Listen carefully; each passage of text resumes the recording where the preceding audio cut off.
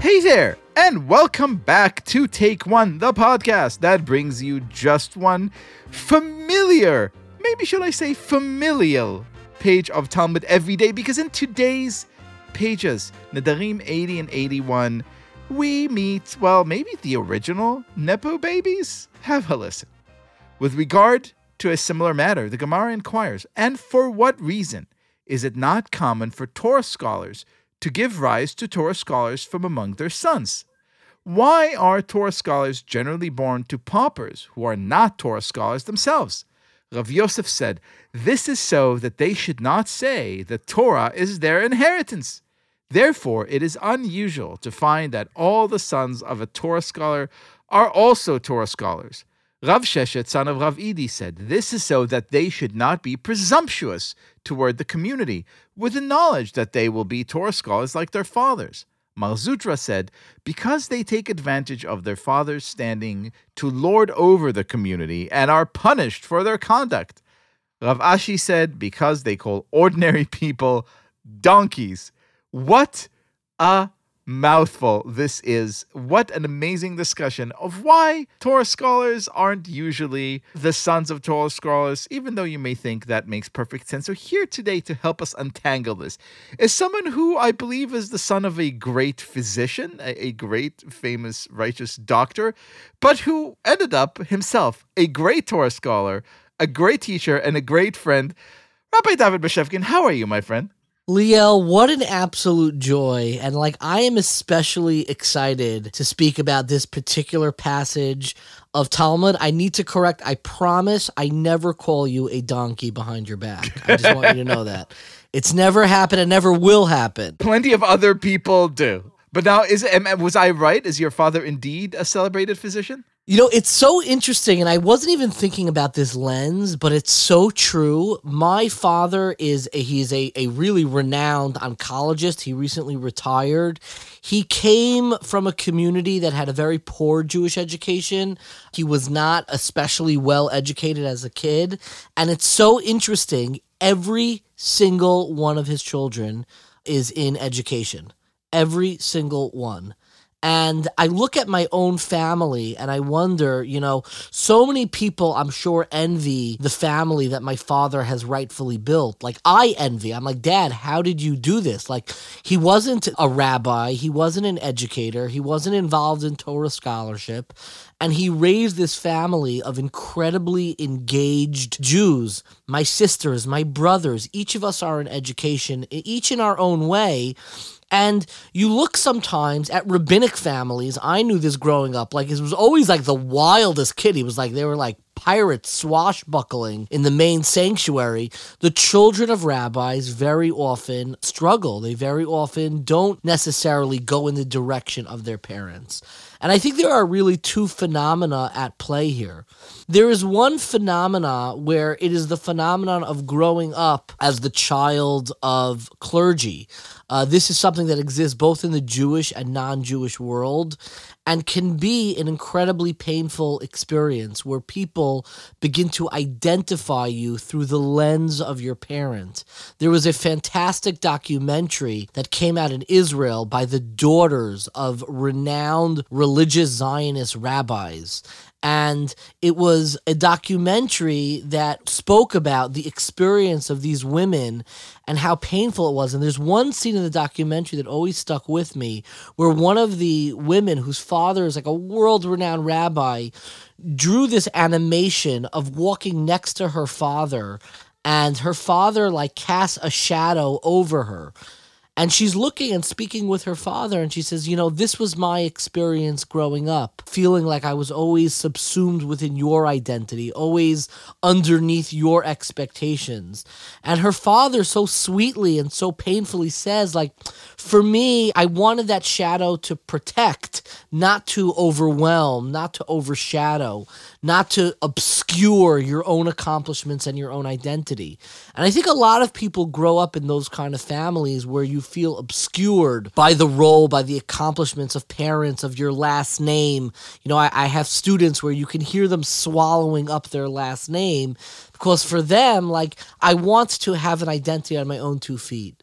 But there's another phenomenon that I believe this passage of Talmud is surfacing that I think may be even more important and more central to our relationship with Torah itself. And that is, what is the very goal of Torah? What is studying Torah? What is the immersion in Torah meant to accomplish?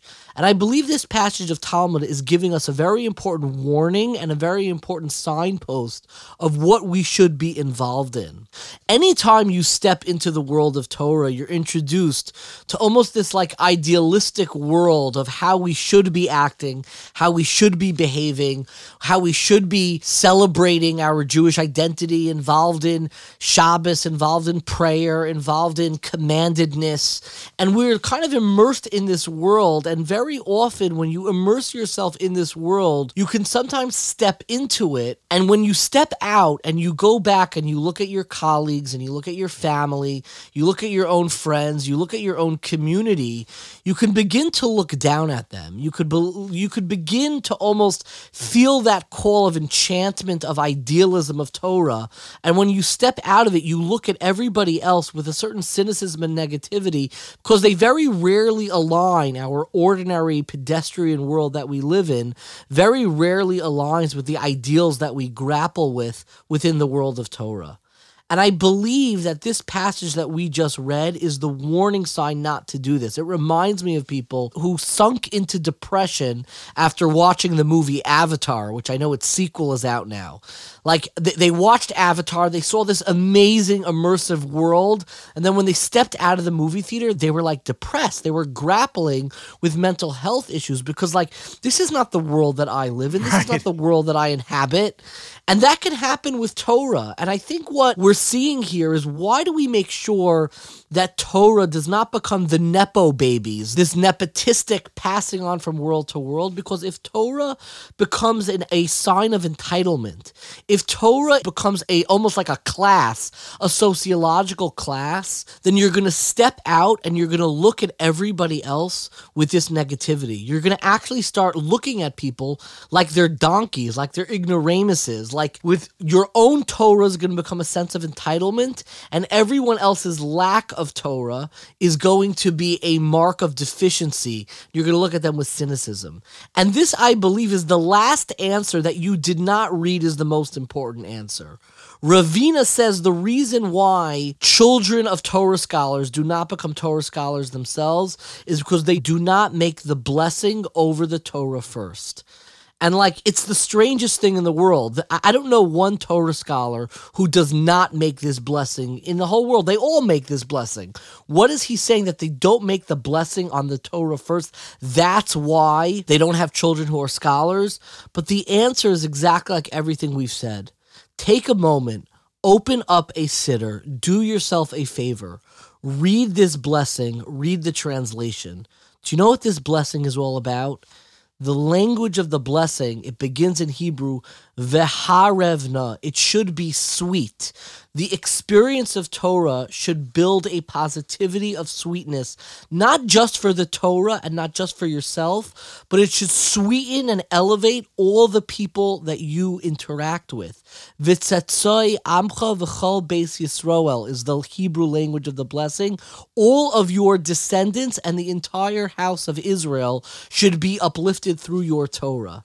If you are learning Torah and looking out at the world and stepping out from that Avatar movie theater and looking at the rest of the world with dark eyes, with negative eyes, with cynical eyes, that's not the kind of Torah that's going to produce another generation of Torah scholars. The only way to produce another generation, to perpetuate Torah, is when you step out of the world of ideals, you use that positivity, you use that energy, you use that aspirational lens to lift up you, the next generation, and all those around you, v'harevna, to make you and all those around you even sweeter. Rabbi Bashevkin, as always, you have made the Talmud sweeter to us. Thank you so much for being our guest today. My absolute pleasure.